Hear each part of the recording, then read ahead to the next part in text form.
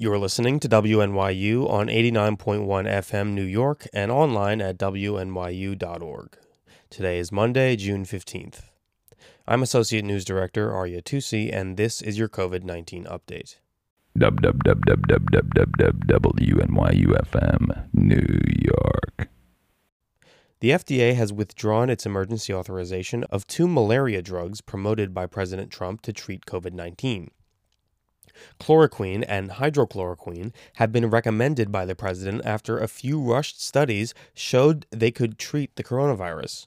Although the FDA warned that these drugs could cause heart irregularities, the agency still approved them for hospital use in March. Now, the FDA says the drugs are, quote, unlikely to be effective in treating COVID, according to further studies. Democratic lawmakers have criticized the Trump administration for pressuring too many emergency approvals from the FDA. That's all for today, but you can find more on campus news at nyulocal.com.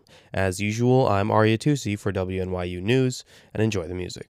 WNYU-FM, New York.